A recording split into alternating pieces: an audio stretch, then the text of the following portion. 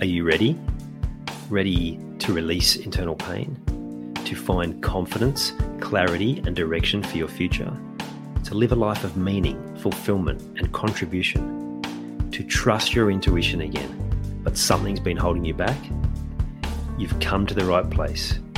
Welcome. I'm Ian Hawkins, the host and founder of the Grief Code podcast.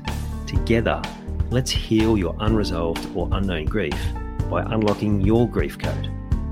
As you tune in to each episode, you will receive insight into your own grief, how to eliminate it, and what to do next. Before we start, I have one request. If any new insights or awareness land with you during this episode, please send me an email at info@ianhawkinscoaching.com and let me know what you found. I know the power of this work and I love to hear the impact these conversations have. Okay, let's get into it. Hi everyone, welcome to this week's guest, AJ Harmer. AJ, how are you, mate? Doing well, thanks, Ian. Thanks for having me on. You are most welcome. I'm glad to have you. I think you said this is your first podcast as well, was it? Very first podcast, so I'm at the mercy of the guru, Ian. So if you could love it, take me gently, that'd be great. Yeah, that's exactly. I said that to a recent guest. I'll absolutely be gentle. Cool. Formalities out of the way, and as my listeners know, we get straight into it. So tell us about that moment for you, that big moment of grief for you where it all sort of came crashing down. We'll start with that, the moment, and then we'll sort of unpack how it got to that time. I think the moment was for me when I was lying in bed one Saturday morning in 2010 and feeling very helpless. And my stomach on the bed beside me. And what I mean by that is I'd become so overweight that my stomach was alongside me on the bed. I was obesely overweight, felt like I'd lost all direction in life, and started to question, what's the point? Yeah, and I know that's a moment that many can relate with, that feeling of like, what's the point? Like, surely there's more than this. Absolutely. So in that moment, was it then what were the steps that you took? If that's the kind of thinking you were having, was a sort of a negative reaction then? What did you do? How did you actually react to that thought? Well, I had to kind of reflect on what had led up to that point that got me to there, and I'd realised that I'd been living a very unhealthy life, and not only with my physical movement and what I was eating, but also just the way I was looking after my well-being. And that had been over the course of about 3 years that had led from being a relatively fit guy to now a extremely unhealthy and what I would term fat man, with no drive and no direction and a sense of loss in where to go next. So to fill in the blanks, you had accepted a role in Mount Druitt, western suburbs of Sydney, which is a fairly low socio-economic part of Sydney and fairly tough sort of part of the world. Yes. And you go in there with your young family to serve those people. Tell us a little bit about like just how immersed in the community you were, because it was pretty full on, yeah? Yeah, well, when we moved into the Mount Druitt area or into the western suburbs area, we were living in Plumpton at the time, and I went for a drive, and I found myself in Bidwell, a suburb of Mount Druitt, and approached. It was a Saturday morning, and everything was quite in the car park, and I drove up to a Uniting Church building that I thought no one would be there because it was the weekend, and tapped on the door and met the local worker there. And long story short is that there'd been a riot a couple of days before, and all the community were coming together to kind of debrief on the riot that had happened in Bidwell, and she invited me along. So I turned up as the new guy and stuck my hand up at one point and said, "Hey, I've just arrived on the scene and I want to serve. What can I do?" So straight into it. So it's like it's all happening and like baptism of fire almost. Absolutely, and it was perfect timing in regards to serving the local community, because they said the young people, the youth of this community don't have anything to do. They're running amok, so to speak, and I said, well, I'm just here to serve, so let's start there. Yeah, cool. If we go back to that moment, right? You've gone into a space where the desire is to serve and to help other people. At that point, when you're lying there in the bed in that moment, are you realizing that you've been spending all your time and energy on other people and not focusing on yourself, or was that too soon to sort of think like that? I just knew that that needed to be changed. I was in that crisis moment where I just wanted to run. So, to be honest, and that's what I did. So it was essentially just trying to outsource what I'd begun, and I'd begun a number of different services in the community over the 3 years. And I really didn't. I had the presence of mind not to want to see those dissolve. So I looked for other community groups that could take that on, and I passed them over. And then I essentially resigned from working with the Salvos and went on to do other things. But it was just a case of I just needed to get out there as quickly as I could, because I was looking at myself in the mirror, and what I saw and what I was thinking and wasn't good. Yeah, and so were you coming down on yourself hard at that point? Like, were you looking at the mistakes you'd made, or again too soon for that? Well, yeah, there was a sense of loss of like, I'm going and I haven't. We were in the local paper, and I was in the local paper saying that I wanted to be the guy that was around to not only speak to the children that I was working with, but their children, and like generationally, I was quite prepared to stay there for 10, 20 years just to try and be that constant figure of support there for not only the kids and the families, but their families. So there was a sense of loss in regards to I haven't really achieved what I wanted to achieve, but at the same time, I just felt my body saying that, I can't do this anymore. One of the real concerns and that led to that was that it was just myself and a young family, and we had one worker for a little while, but really we didn't have team. And so there was also a sense of almost drowning in the need, and needing other people to come in alongside us and be other human resources to help with the support. And that never arrived. So there was also a sense of, I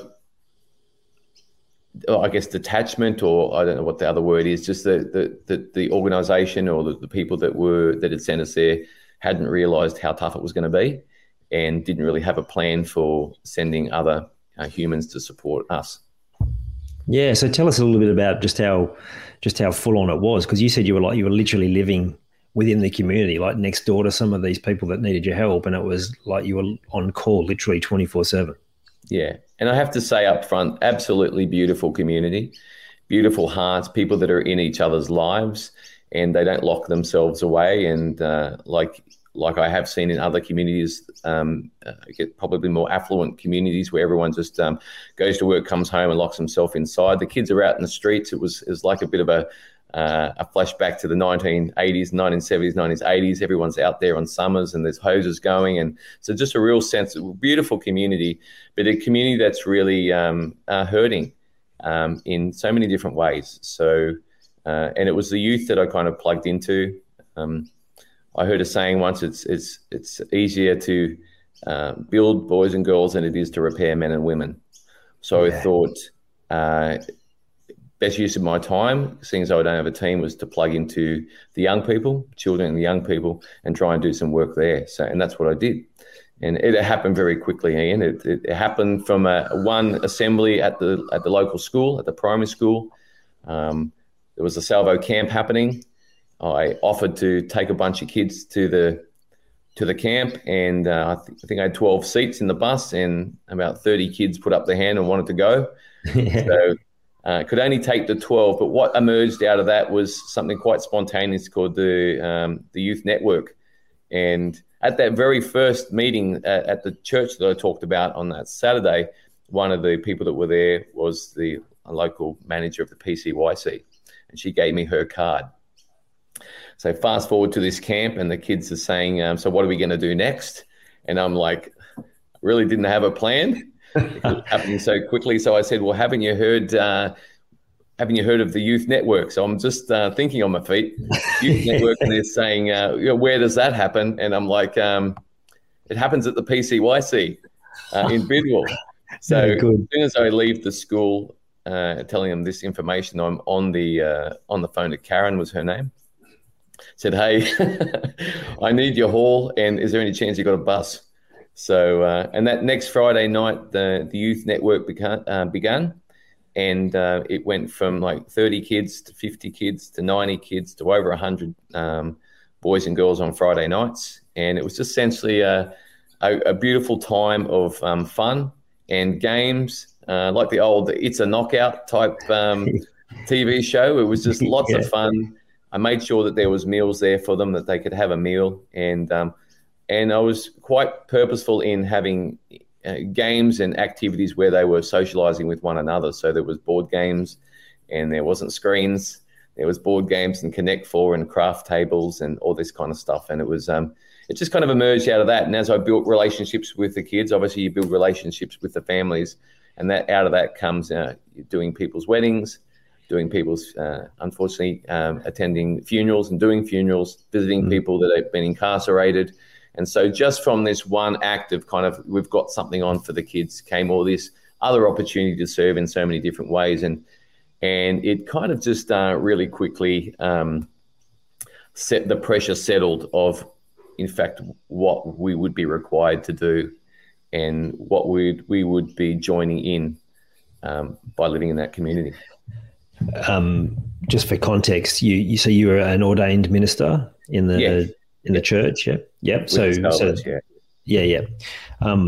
It just goes to show that there is a massive need for that sort of work, and it's something that you would know. There's no naughty children. There's just children that are not having needs met, and you come in and produce something that there's just a hunger for.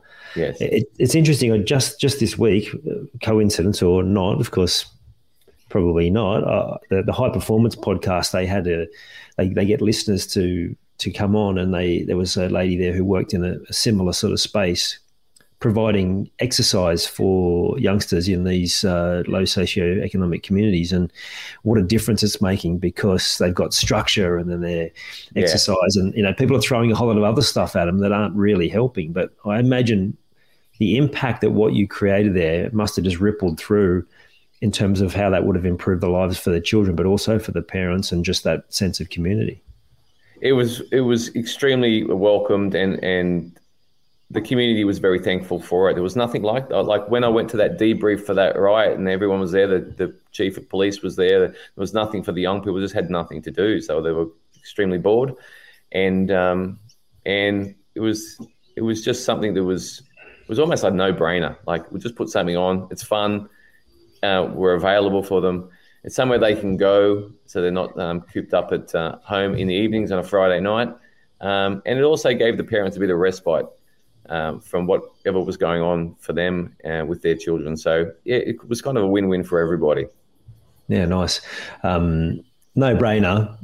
But there's a fair bit of that you just think it on your feet, like you said. I always look for that thing that people do that they just think is obvious, but it's not obvious to everyone, right? So that your ability to sort of join the dots there particularly quickly, that's a gift.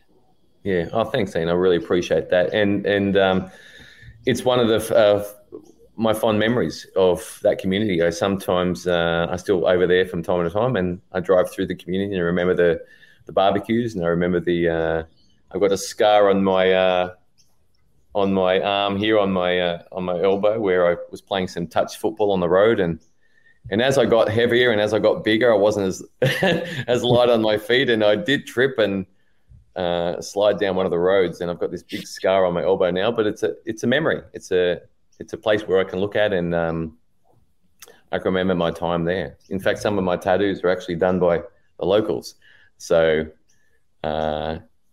it's interesting how you can share life with somebody while they're tattooing your arm. You learn a lot about them and their background. And I did some quite unconventional things, but I definitely did build a lot of respect in the community and trust. And it's a highlight of my time there was starting that youth network. Yeah. Awesome. Now, you mentioned your weight there, and there are certain elements of, you mentioned exercise and diet. But what I know of when you are serving people and you are taking on too much, it will manifest in your body in some way. For some people, it manifests in pain, and for some people, it manifests in illness, and then, of course, it manifests in weight. It's like literally you're holding on to everyone's stuff. Yeah. Tell us a little bit about how hard that was for you to be managing the well-being and emotions of just so many people at that time. Yeah, well, I think that being in the salvo is one of the things that you kind of adhere to is the abstinence of, the drugs and alcohol. And so, of course, if you're going to medicate because of the stress, what do? You go to the fridge. So for me, I think eating was my way of coping with the stories that I was hearing and what I was seeing through the day. And just slowly over time, I mean, your horrible habits aren't always that obvious when you're stuck in them. But over time, it just crept into me and into my weight and my well-being and my health. And it was eventually just led to that moment where I was consumed by the stress of the role, and I was overtaken by my body that was out of condition. And you summed it up well there, because it's often how these things happen, whether it's weight or injury or illness. It's like it happens slowly that we might not notice in a day or a week or even a month, but then suddenly at some point we're like, wow, how did we get here? Yeah. And it's either a moment where your body just says, I'm not doing this anymore, and it shuts down, or a moment of clarity like you described. So at that point, you're like, okay, I need to get out. Now, we won't go fully into this because I respect your privacy in this space, but it, from your perspective, it must have put tremendous pressure on you and your family in that space where you're having to deal with all of this. Yeah, so I'm an overweight guy at this stage, and a sense of loss that I haven't gone through with my mission to stay there for decades and see the community, just journey with the community for that amount of time. And also when you're with the salvos, they've got the furniture, they've got the house, they've got the car, so we left with nothing. Yeah, wow. So it was starting again. Fortunately for us, one of our neighbours, her name was Dawn. Her daughter, we'd built a great relationship with Dawn, and her daughter had a granny flat in Emu Plains, so at least we had a place to go. Yeah, wow. So we moved to Emu Plains in a granny flat out the back. And that's where we started again. It's amazing what shows up when you need it, right? Particularly if you've been someone who's been giving. Yeah. Well, see, Dawn was our craft lady. If we go back to that first night at the youth network that I started,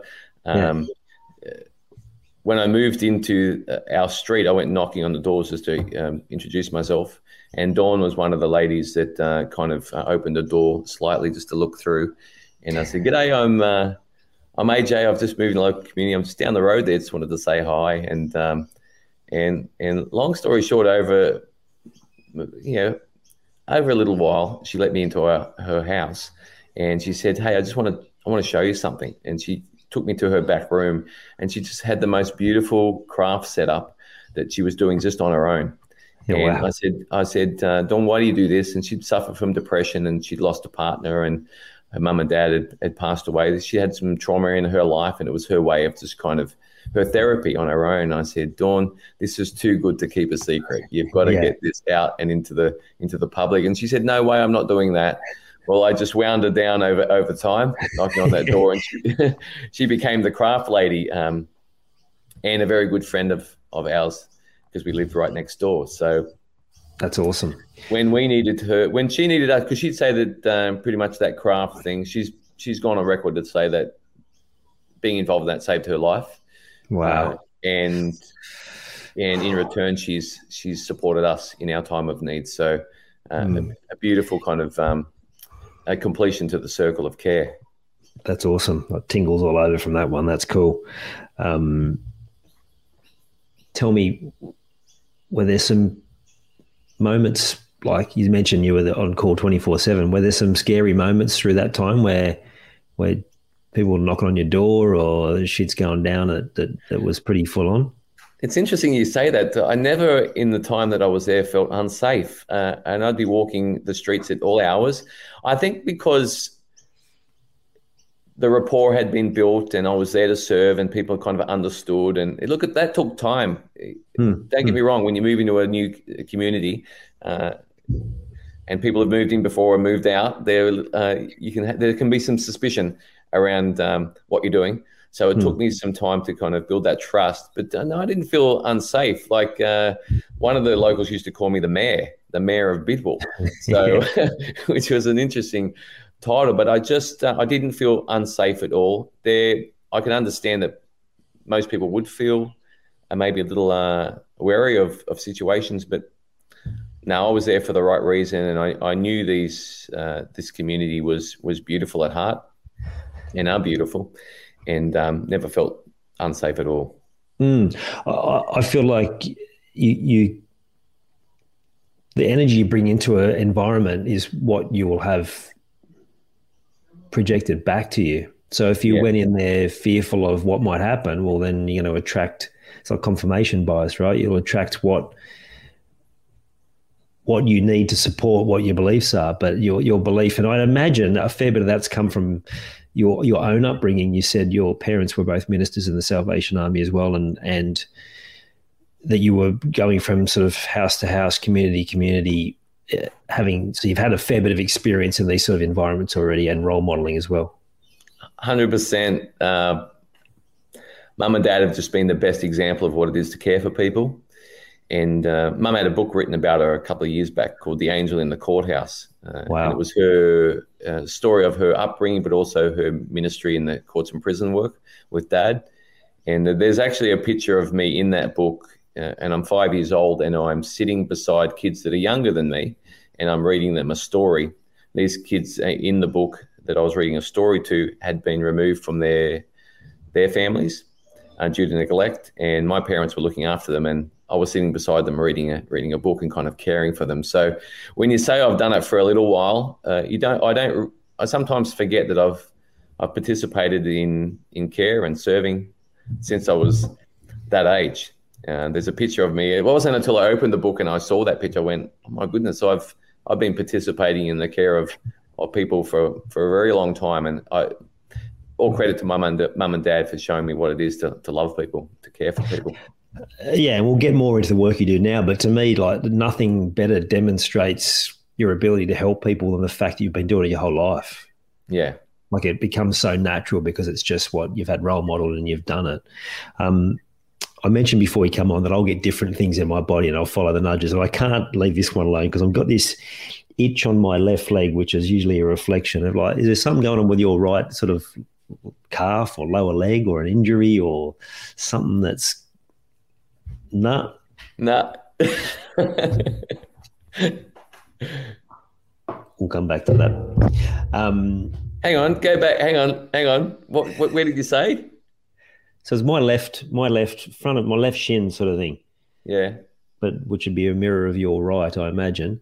So I have had down in my bottom calf, like towards the ankle, I have had a little bit of muscle strain there.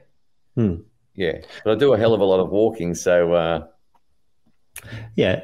Okay. Look, if it's okay, we'll go into this a bit, because, like you said, like the work that you do, right? You bring other elements to weight loss. It's not just exercise and diet. It's like it's the mental and the emotional side of it, because when you can shift that, then the other two things become easier. So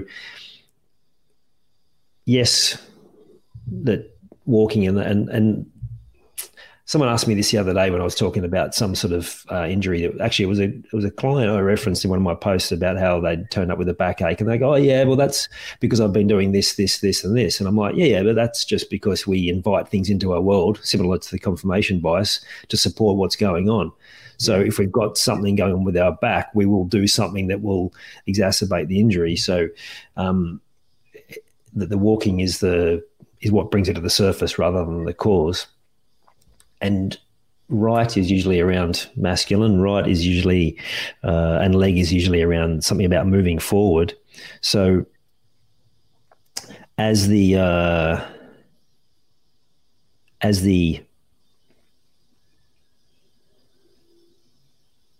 carer and someone that's probably spent a fair bit of time in the predominantly sort of that nurturing feminine energy, not female, feminine. Yep. Are there times where you can get, and again, I'll say this from my own experience, you can lack that ability to do the things that need to be done to actually get it done because the nurturing stuff just comes so much easier? Can you ask me that in a different way? So the experience for me is like the default is when things are getting a bit challenging, I'll just do some caring or nurturing. I'll look after someone else to distract myself from the things I need to do for me. Yeah. Have you read my Facebook post this morning? No. Exactly what I wrote. Yeah, right. Yeah, I said, in fact, I got on a whiteboard there. I wish I could go and grab it. I've done a little whiteboard thing. Essentially, it's saying be the source of what you seek. So if you're feeling unhappy, then go and bring some joy. And if you're feeling anxious, go and bring some calm to somebody else, and kind of transcend your own moment by giving away some support to somebody else. Yeah, that's good. So I guess the only other thing, and we'll leave that alone. Like I said, this is like a bit like a coaching session as well. It's just then thinking about what you already know, right? That balance is like getting that balance right. And see how your muscle soreness in that part of your leg goes. Yeah. And for the listeners, it's just making sure that sometimes when your body's got something going on, it's not always just because you did X, Y, Z, you got injury here. It's even old injuries. They're all a reflection of something that's gone on that we bring about unconsciously. It's not a deliberate act. So as a youngster growing up in that environment, it must have been so positive in so many different ways.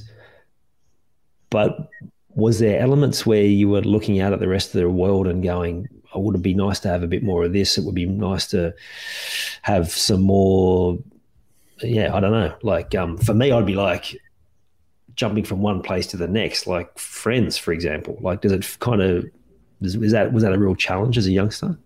Yeah, it was a challenge to find friends and to fit into new schools and be the new guy in the class all the time. And but that's all I've known, Ian. So I really don't know any other way. It's kind of when I look at other people and they tell me that they've been in the same house a whole life or worked in the same workplace their whole career. It's something my brain can't kind of comprehend. Like, how could you stick in one place for that long? But I'm trying to bring the positive to moving around. I've just had so many great opportunities to meet with people, and it's given me the ability just to kind of adapt really quickly to situations, and to kind of move very lightly, around and negotiating life. So yeah. And you must have developed skills to be able to break the ice with new people and almost be like a chameleon and fit in new environments effortlessly.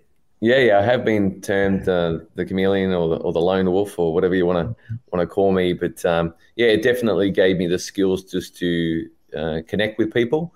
And look, Mum and Dad always taught me to be interested and be interesting, and you'll get through. So I've tried to maintain that as a serving heart, but be very interested in people's lives and what they're doing, and also be interesting in some way.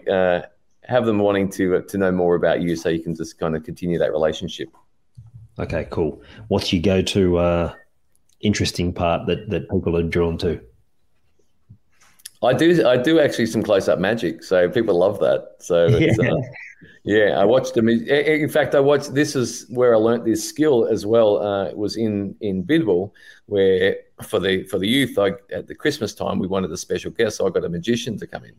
Yeah, and his name was Rod. He's left Earth now, and he came in, and I just watched the incredible rapport that he built with the kids so quickly through the art of close-up card magic. And he became long story short, he became a very good friend of mine, and a few years later gave me an opportunity to be the close-up magician on the Sydney Showboat myself. So I was on roster with him. Oh, how cool! Yeah, it was pretty cool. I was 4 nights a week on the Sydney Showboat, doing close-up magic with the guests from all around the world, and bringing some joy, and then pulling the curtains for the showgirls. So that wasn't too bad either. Yeah, nice. So you must have had a knack for it. Is it something about like what's the art to it? Is it the being able to talk? Yeah, I think it's connecting with people. Dad has always said I had a natural ability to communicate with people. You're a great communicator, son, and you're a class act, and all these kind of beautiful compliments my dad would give me. So awesome. I think just the ability to, once again, be interested and be interesting. Yeah. And on a context like a cruise around the harbour with international guests, there's always something to ask. And there was always great stories from around the world. So, and of course, the interesting part I brought was I was doing some magic for them. So it's kind of a perfect match. Perfect. So how do you go from that space where you feeling like you need to get out to then rebuilding your life? Like you've got a granny fat, but at that point you've got no job. So what sort of steps did you take to get yourself back on track? Yeah, well, the only thing I'd really known up to that point was caring for people. So I looked for a job in the community service work and ended up working for another quite large non-for-profit. And I worked with young people, so I looked for somewhere that I could work with young people in a community service work again, and step out of the salvos and moved in with another organisation that was in Merrylands. Yeah. And do you then, how long was the transition? Like, how much longer did you do that kind of work before you made a decision? Like, how did that decision come about where you're like, I need to do things differently?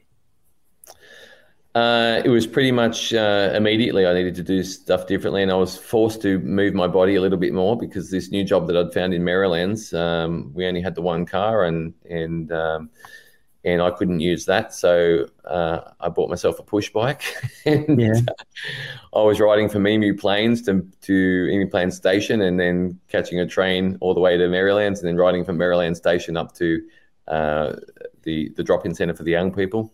And that was my exercise for the day, and the start of moving my body more appropriately than what I'd done for the previous 3 years. So the exercise kind of forced upon you by circumstance. How did you get around the mental side of the fact that you'd walked away from a mission that you thought you'd be at for a long time? Yeah, we need to back up the track a little bit just to remind our listeners that, or let them know that I wasn't always a big guy. In 2001, I actually won the Men's Health Fitness Challenge for the Men's Health magazine. I'd been overweight before, and I entered that competition with 1,300 other competitors, and to transform my body, and end up winning the competition. And there's more to that story too, and the birth of my firstborn. Essentially, the winnings from that competition paid for IVF, and then he was born. Wow. So it's another great story of when I look at him, he's really my trophy for that effort. So wow, that's awesome. So I know how to move. I know how to train my body. It's just that in that period of time, from 2007 to 2010, I lost my way because my focus was on others, and I really wasn't balanced at all with my life. Mm-hmm. So getting back into gear was muscle memory. Like I knew what to do, and now I wasn't in a position where I had to give my time and my energy away to everybody else. Now I could go, okay, what do I need to do to get myself back on track? So I got to work. Yeah, good on you. Yeah. So it's like the weight thing and the health thing's been a bit of an ongoing challenge. Obviously no longer, given the nature of the work that you do and the disciplines and the processes you've put in place. What's interesting is that like I got the itch in both calves when you started telling that story about the around the competition. Yeah. So it actually could have been like, if given it's an itch, not a pain, maybe it's actually quite a positive thing of like that you actually thrive in that sort of competitive environment and being able to demonstrate your abilities. Yeah, people have mentioned to me that, you know, my ability to acquire skills quickly is inspiring. Yeah, cool. I was a drummer in a rock band. I learnt the drums, and then they didn't have I was a guitar player first in the band, and they couldn't find a drummer, so I sold the guitar and learnt the drums. So then I was the drummer, and then I'm learning how to transfer my body and then become a personal trainer, and then I want to do magic, so I'm learning how to do magic and working on the Sydney Showboat. So a lot of skills, a lot of skill acquisition, and the ability I really want to just be able to support people and give them some hope that they can do that too, whatever it is that's in front of them that they want to acquire, that they have, they can do that. So you're inspiring them by your own actions to be able to take things on and then giving them the tools they need to do the same. I would hope so. You know, I've heard it said you have to be the book before you write the book, and so I don't want to be preaching something that I'm not living myself. So here I am, and hopefully it's impacting people's lives. So how did you go from working back in the caring sort of space to magic to deciding you want to be a PT? I just think that working and particularly working with men. So I just if I reflect back to the way I was feeling in 2007 as a guy, and how helpless I felt, and how adrift from purpose, I thought there must be some. You know, I'm not the only one that's going through that, especially as a fella. Recently had word, Ian, that a friend that I'd known for a long time that had moved to a country town, taken his life just after Boxing Day. Heartbreaking. So heartbreaking news, and just confirmed to me that I'm working with the right group of people. That I'm a middle-aged guy. I just turned 50 a couple of weeks back, and I know fitness. I know health and fitness. I know how to have a strong mind. I know the disciplines required to push through and acquire new skills. So I'm a bloke that knows a few things, that's seen a few things in my 50 years, and just want to reach out to other guys and support them where I can. And fitness is, you change your body and you change your physiology. You can change your whole concept of your reality. So why not start there with men and help them with their weight, with their fitness, and move forward that way together. Love that. And from that story that you mentioned around Dawn, like you have that ability to save lives, like literally. And I know for me that while there's so many other elements to it, you need to be looking after all the different elements. And for a fair while, I haven't had to put a lot of work into my weight. So it was impacting all areas of my life because I wasn't throwing myself into fitness. But the moment you prioritize that, it's developing muscles, whether it's weights or running or football or whatever it is, the moment you put yourself in a place where you have to actually exert yourself. Yeah. you have to have that discipline to go, this is hard, but I'm going to keep going anyway. Yeah. Then that changes everything. So for you in that space of you're helping people to lose weight, but what are some of the impacts that you've had from clients that have been well beyond just them losing weight and feeling better in their body? Yeah, well, look, the benefits that are coming is the way that they're feeling about themselves, and that's impacting other areas of life. So people that were stuck in jobs that they didn't really, that wasn't their passion areas, are now stretching themselves to look for new work and stretching themselves into new careers. I go with weight loss and I try and work with their bodies, but I'll tell you what's happening is their minds are expanding, and as their minds are expanding of what's possible, as they see, like, if this is possible for my body, what else can I do?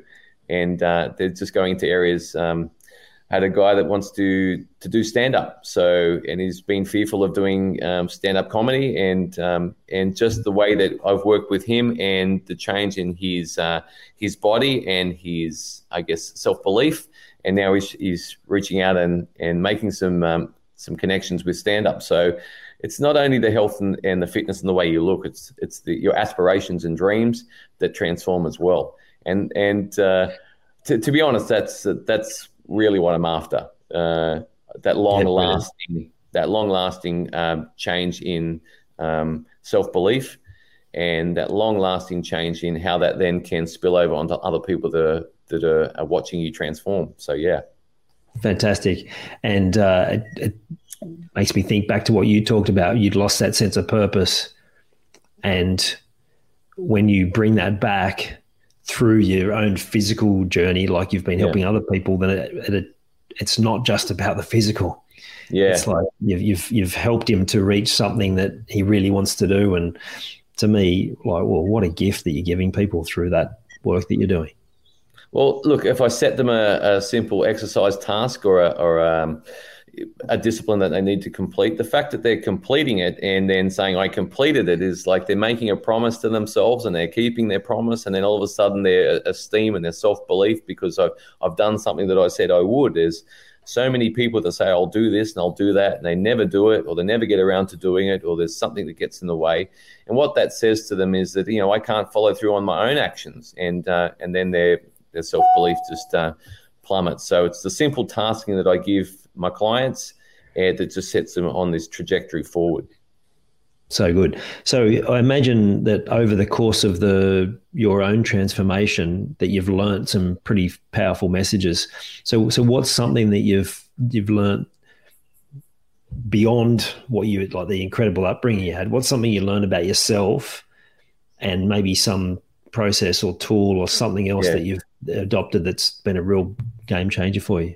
Yeah, I need structure. I need systems in my day to make sure that I'm going to bed at the end of the night and I'm ticking it off as a win for the day. And so I've got this model or this concept I call the Diamond Day, and it's a bit of a play on. You're the first one I've actually spoken to about this, Ian. So it's a Diamond Day. It's a bit of a play on words. It's the diamond as in a gem or something of value, if we can hold that picture in our mind. But then we've also got the image of the baseball diamond, and there's 4 bases around.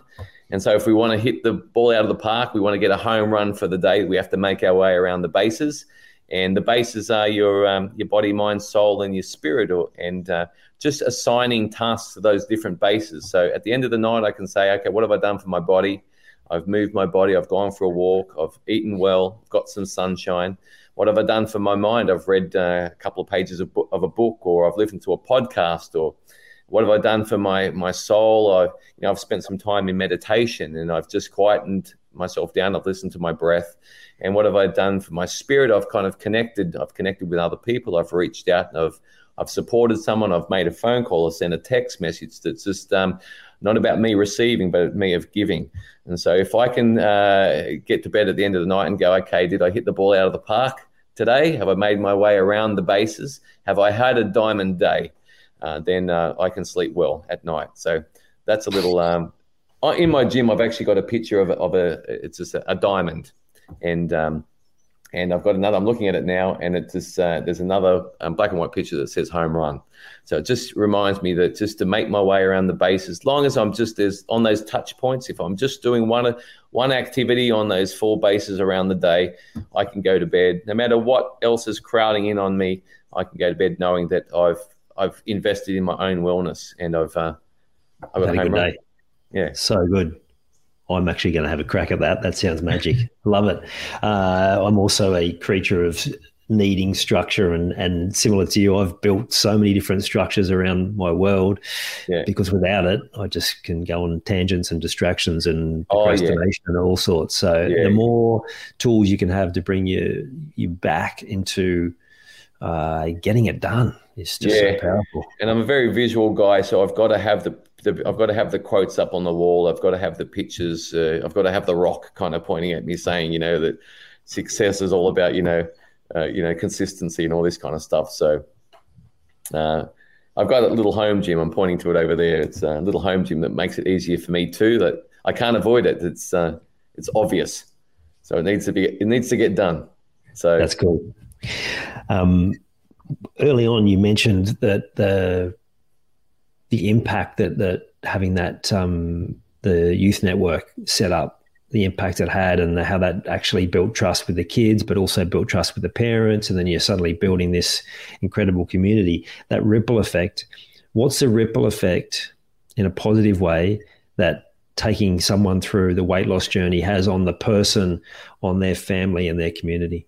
Yeah, it's incredible. Just the feedback that I'm getting from the clients of the comments that they're getting from their family, that dad's moving more and the partner is drinking more water and taking more care of themselves. So it just elevates the whole family unit, to be honest, just by this one person engaging in some self-care and a plan to move forward. So I've had comments of colleagues, of clients, making mention that they've got more energy and they're more, that their productivity around the day has increased as well. So it just impacts so many different areas. And it comes back to what I know to be true is that when we want to create a shift in the people around us, we can't control them into doing it, but we can come back into self-control. Okay, what can I do differently to be better? What can I do to inspire? Which is what you're describing, right? That these men you're working with are inspiring that change in other people, because there's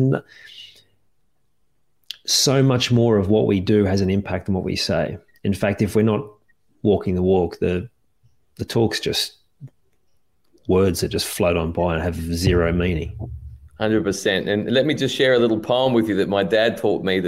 Is that okay if I 100%. Share a poem? It's called The Human Touch, and it goes simply like this. Hope I can remember it. It's the human touch in the world that counts, the touch of your hand and mine, that means far more to the suffering soul than shelter, food, or wine. Because the shelter's gone when the night is over, and food lasts but for one day. But the touch of the hand and the sound of the voice lives on in the heart always. So, it's people are watching, and you can create a huge impact by just what you do. Love it. And that's what a great demonstration of exactly what we've been saying. Is it something that your dad left you has just had such a positive impact that it's etched in your memory? Yeah. It's I love poetry. I love the imagery of reaching out and helping people and making an impact on. Look, it's the only thing we can really leave. The way I feel about it in my life, it's the legacy. It's the only thing. It's the currency I can leave behind. You know what I mean? Like how I affect others. One of the things that I did get tattooed on my arm, you can't see it here. It's not a very good looking tattoo, but it's simply the letters OTHERS, which says others. So it's a constant reminder on my arm here that that's where my emphasis should be. Obviously self-care, but this opportunity I've got to just impact lives, impact others with kindness and with care, with concern, and just helping them. Look, we're all on the way home, hey? We're just leading each other home. Yeah. So if I can do that through health and fitness and through my own journey of transformation, then that's a life well lived. I love that. And if people are overcomplicating their path and looking for meaning, what you described there could be the simplest way that you could ever put it. So well said. Now, I'm just going to join a few dots here. You can think on your feet and come up with ideas on the run. You watch someone do something and you pick up the skills really quickly, like mimicking. You've talked about the creative element. To me, it's like you're a big picture thinker. So you must have ideas constantly. You must have a lot of cool visions for what the future looks like. I'd love for you to share maybe one of those ideas that hasn't come to fruition yet, but you've thought, okay, that's going to be cool. I'm definitely putting that for something that I want to help, not just for me in the future, but will have an impact for the greater good. Yeah, I do have a vision board in my gym, and there's a couple of images on there that will come to be, because I feel like it's my purpose and my calling, and that is to speak to groups of people on their potential, on their worth. When I'm speaking with my clients, I might be speaking to them about health and fitness, but I tell you the message that's coming through loud and clear is a lot of them don't feel like they're enough. And that's leading to habits that don't serve them. And I'm getting tingles now just saying that, because the ability to look down, because I do my coaching not only in person but online, to look down the camera at them and just to remind them that they are enough is a beautiful gift to be able to share with another guy. In a world that well, it's a changing world, but in a space where sharing that kind of a message with another man can be seen in different ways. To be able to just look at a guy and say, you know what, despite what's happened, and you are an overcomer, you are enough, and you will win. And I'm going to join with you, and I'm going to do what I can to make sure that you prosper. That's one of my dreams, just to be able to do that in a capacity, like a increasing capacity, whether it be on a stage or over a camera or through a book. So I've got a picture of a stage with a group of people. I'd love to be speaking life into groups of men. I'd love to write a book and, just impacting where I can. We should have a talk after this, because I just had this idea around exactly that, creating a platform for men speaking to men. So thank you. You've inspired me. No worries.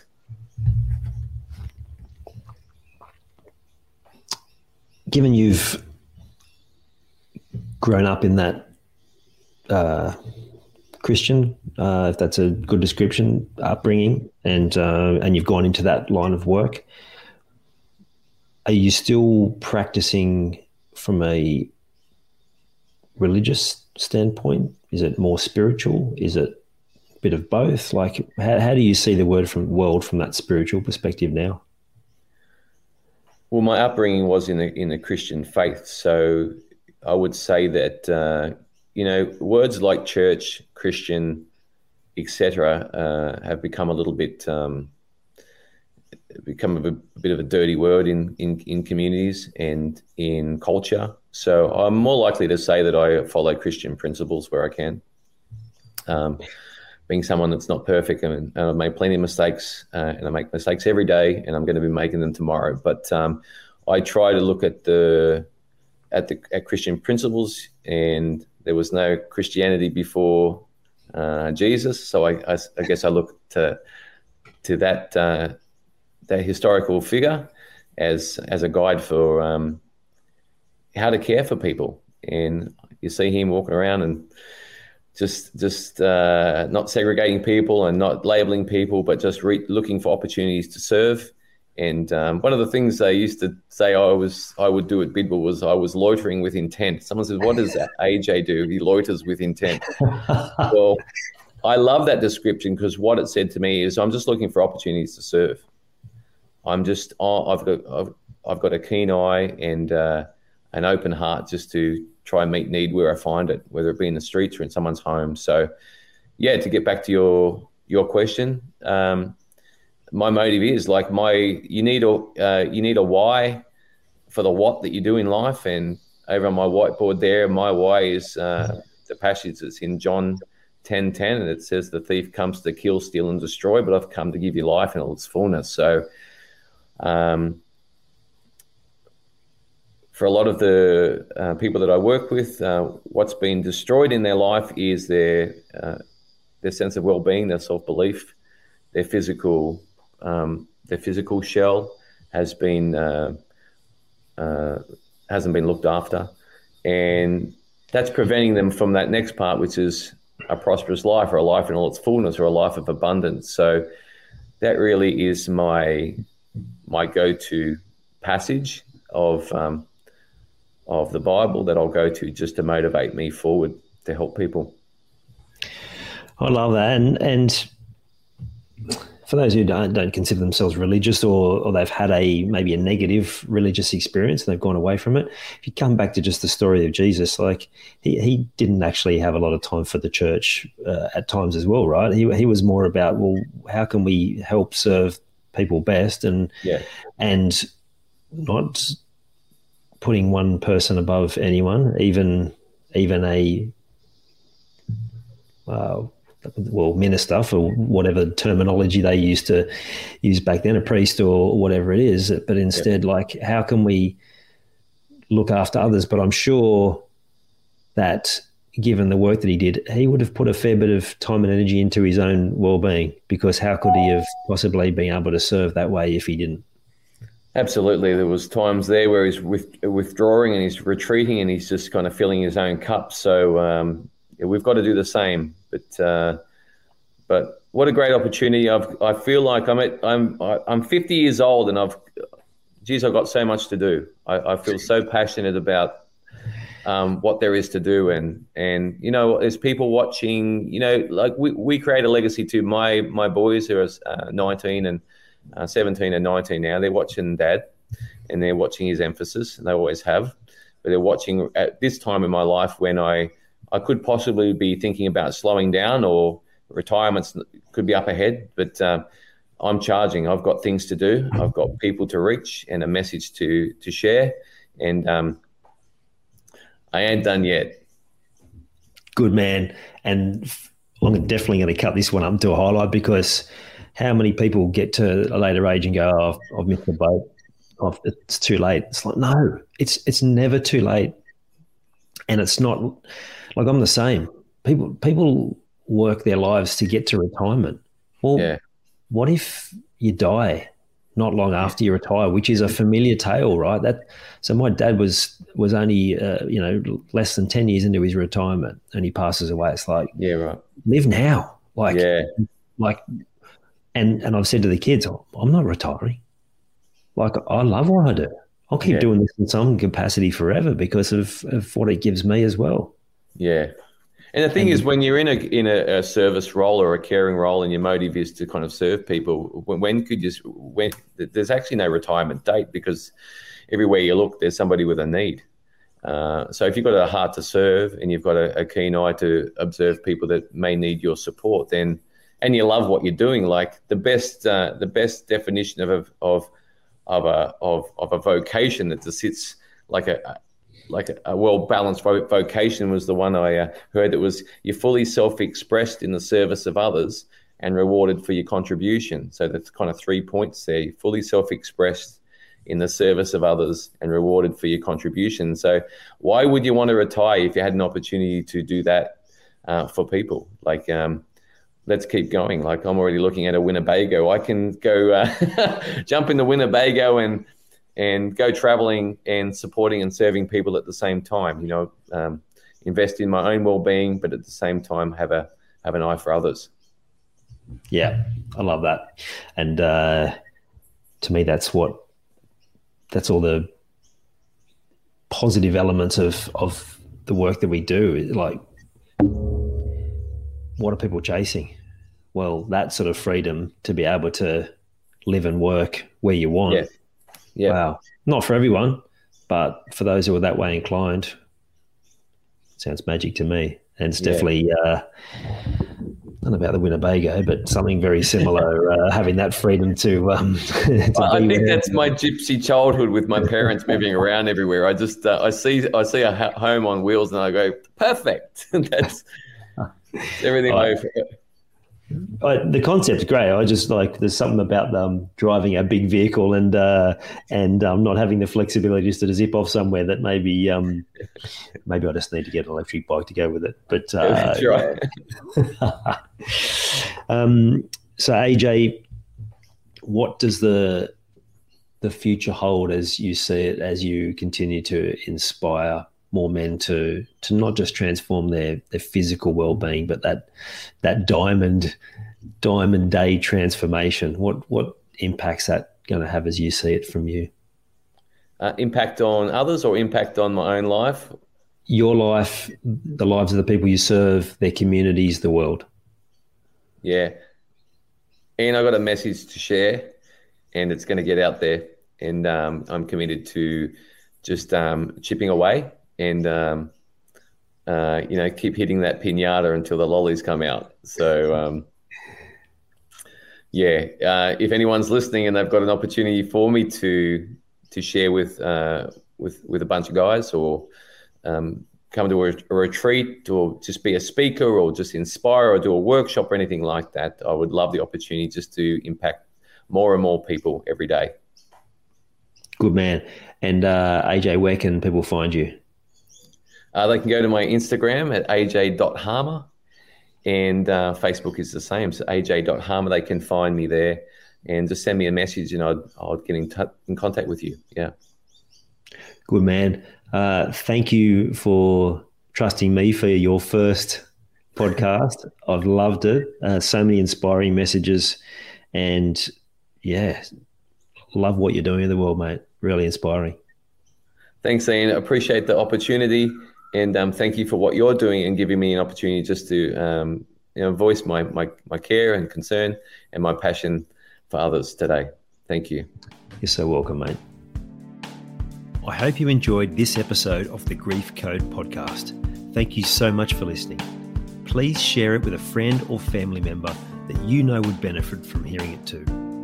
If you are truly ready to heal your unresolved or unknown grief, let's chat. Email me at info@ianhawkinscoaching.com. You can also stay connected with me by joining the Grief Code community at ianhawkinscoaching.com/the Grief Code. And remember, so that I can help even more people to heal, please subscribe and leave a review on your favorite podcast platform.